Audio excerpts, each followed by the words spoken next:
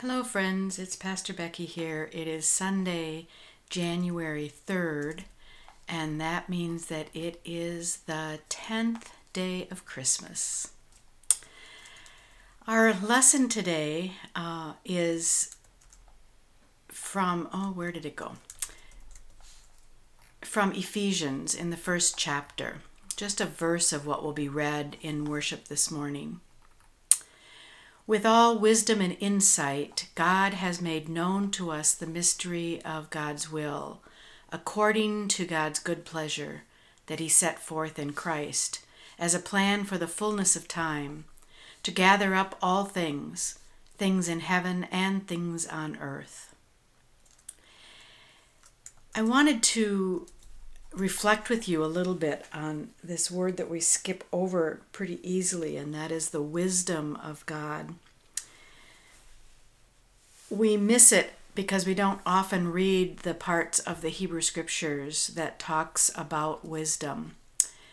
But wisdom is often anthropomorphized. The term in Greek is Sophia, and especially in Proverbs and in the book The Wisdom of Solomon, which is in the Apocrypha, wisdom is talked about as a feminine aspect of God. Listen to this from the 10th chapter of Wisdom of Solomon. 10th chapter starting in the 13th verse. When a righteous man was sold, wisdom did not desert him, but delivered him from sin.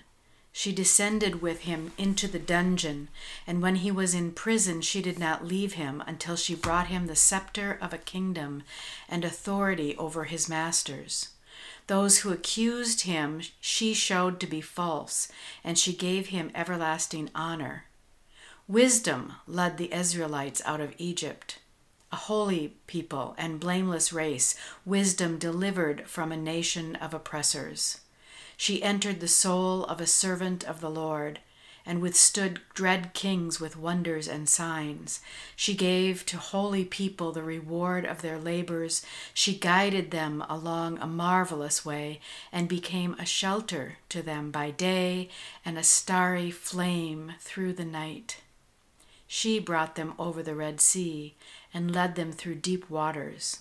But she drowned their enemies and cast them up from the depth of the sea.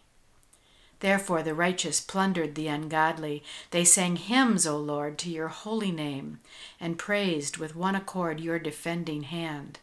For wisdom opened the mouths of those who were mute, and made the tongues of infants speak clearly. Let us pray. Holy God, send your wisdom in your Spirit into our hearts and lives today, and help us to follow. Let it be with us according to your word. Amen. Have a great rest of your day, friends. I'll see you soon.